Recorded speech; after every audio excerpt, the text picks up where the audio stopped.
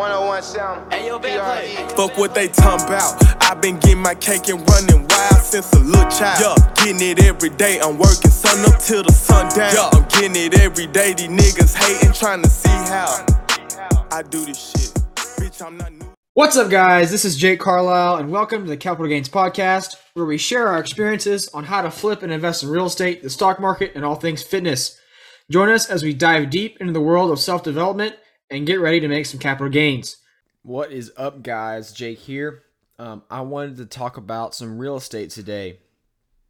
We haven't talked specifically about real estate in a while, and I think we kind of should. I think we need to switch to our, information type based podcast sometimes, at least once a week, I believe. It's awesome having guests and learning new things.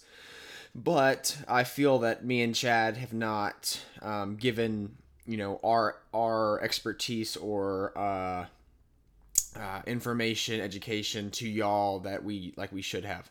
So today I wanted to talk about the differences for the type of loans for real estate. So I'll just go ahead and start with the type of loans that I use to buy and flip houses. And so those loans are not traditional, right? They're not conventional loans. They're not through a bank. They are super informal. They're called hard money loans. And you can look these up. You can look up hard money loans on Google. You can look it up anywhere and it'll pop up. There's a couple national hard money lenders that'll pop up. But really how it works is you find a crappy house that a bank normally won't lend on because it's not going to appraise and they don't want to lose their money on it. But investors with a bunch of money that want to loan at high interest rates will loan on a house like that with a plan, right?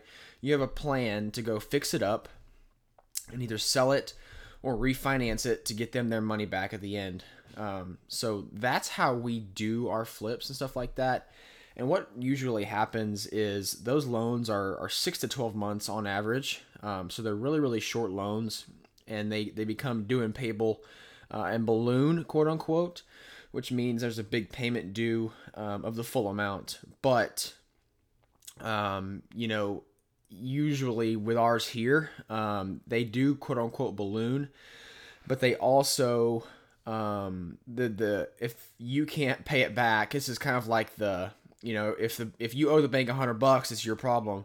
But if you owe the bank $100 million, it's the bank's problem, right? Because that bank, that's probably, if you can't pay that back, bank either loans you more money or they're not getting their money back. You know what I mean? So, if you owe them $250,000 and they know they're not getting it back by coming after you, they'll increase that interest rate to about 18% until you finish that project.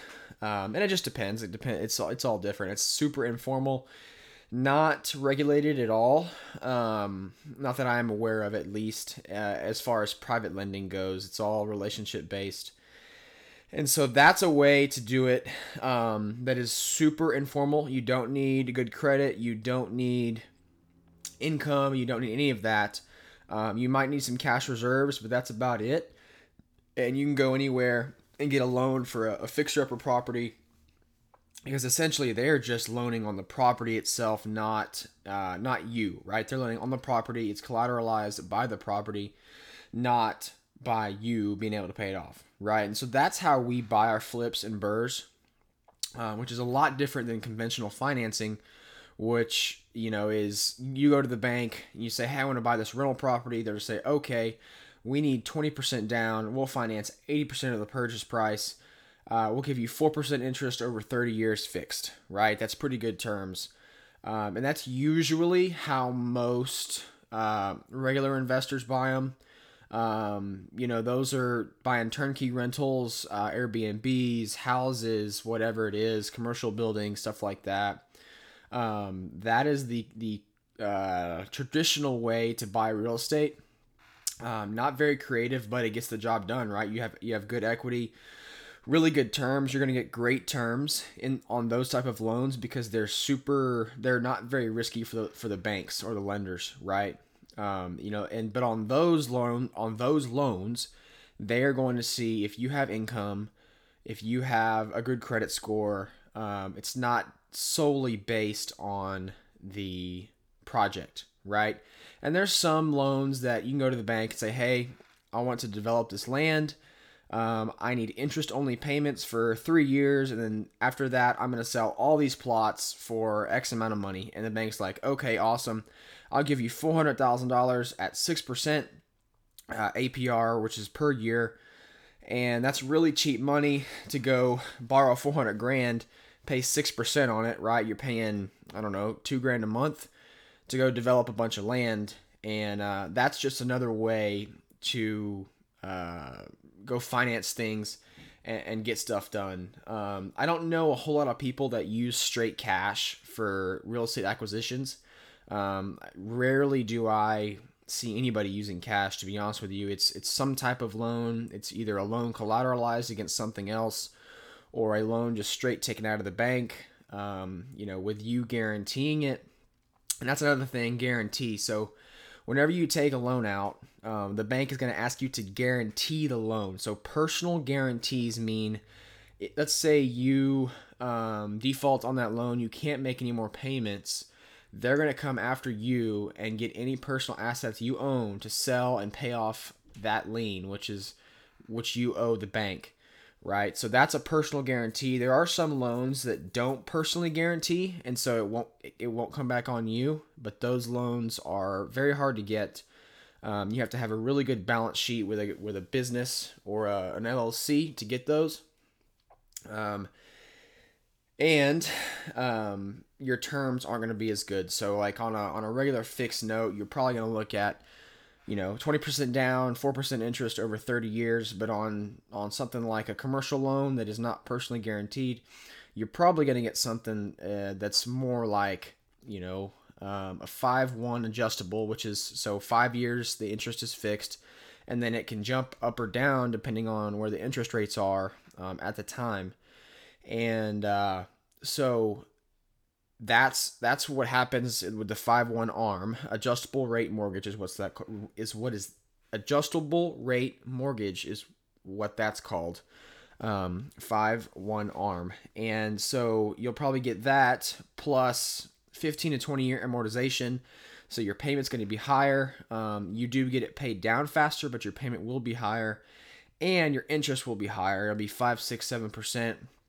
Because it's not personally guaranteed, so they want to get compensated fairly for that type of risk, right? So, and you got to get in their shoes, right? They are loaning their money to you to do something that you want to do, so they need to know how they can be paid back. It's just like if you went and loaned your buddy $1,000, you wouldn't loan to them if you knew they couldn't pay you back, right? So you figure out, hey, I know this person, they have a good work ethic, they make some money, they have a good plan to get me the money back. That's basically how the banks look at you. And there's a bunch of regulations and percentages and debt to income ratios and all this fancy stuff. But at the end of the day, they're just looking at, hey, can I get paid back in a good amount of time with a good plan? And that's really it. And that's why I think whenever you go find good real estate deals, the money will follow because, if it's a good real estate deal, even if you're the loan or the investor, the lender, you're not going to lose either way, right? It's a good deal. The only person that's really taking on risk is you because, you took on the loan and now it's up to you to get that job done.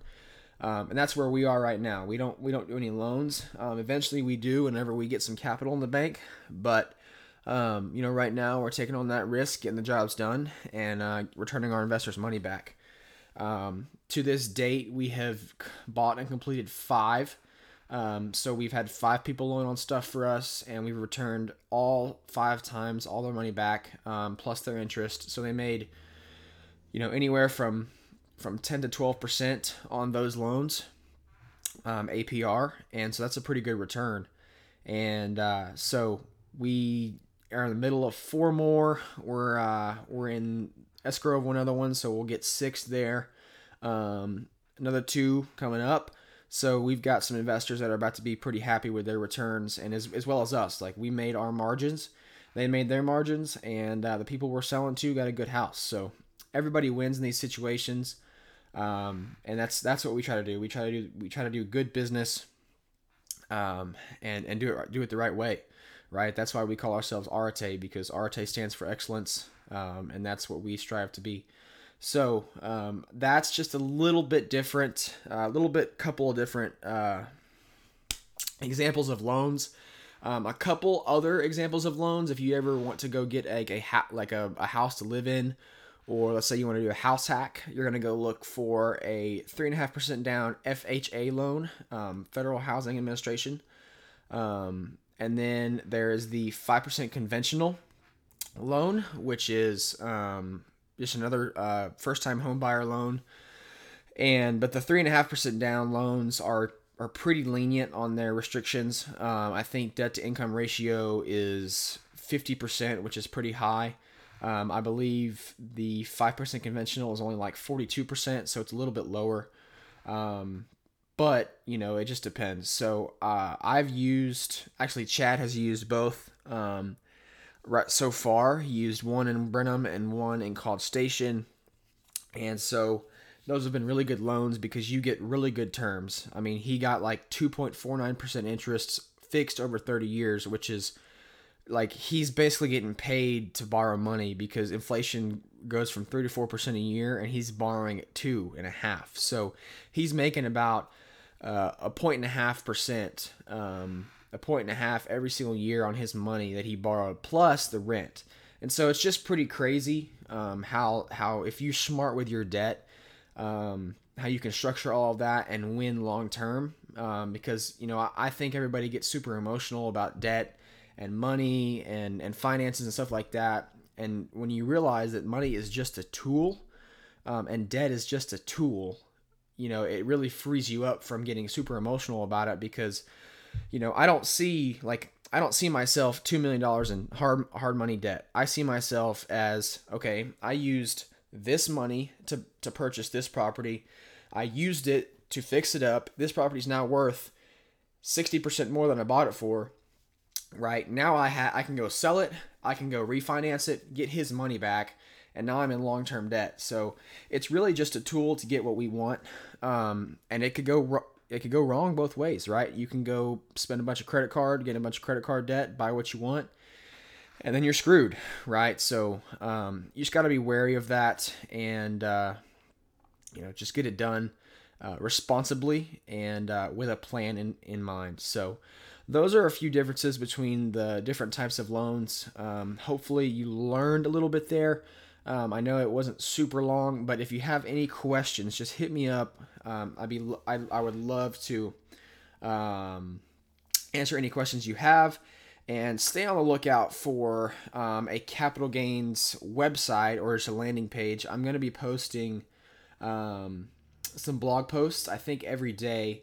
Just small little nuggets that I usually post on Facebook, but I'll post them on the Capital Gains website. And so that will be cool, just to get some content out there for you guys. And hopefully I can get some more people to learn and get better at their finances. So hope you guys learned something. If you got anything from this, please share it. And I'll see you guys next time. 101 sound. PRE. Fuck what they talking about. I've been getting my cake and running wild since a little child. Yeah, getting it every day. I'm working sun up till the sun down. Yeah, I'm getting it every day. These niggas hating, trying to see how I do this shit. Bitch, I'm not new.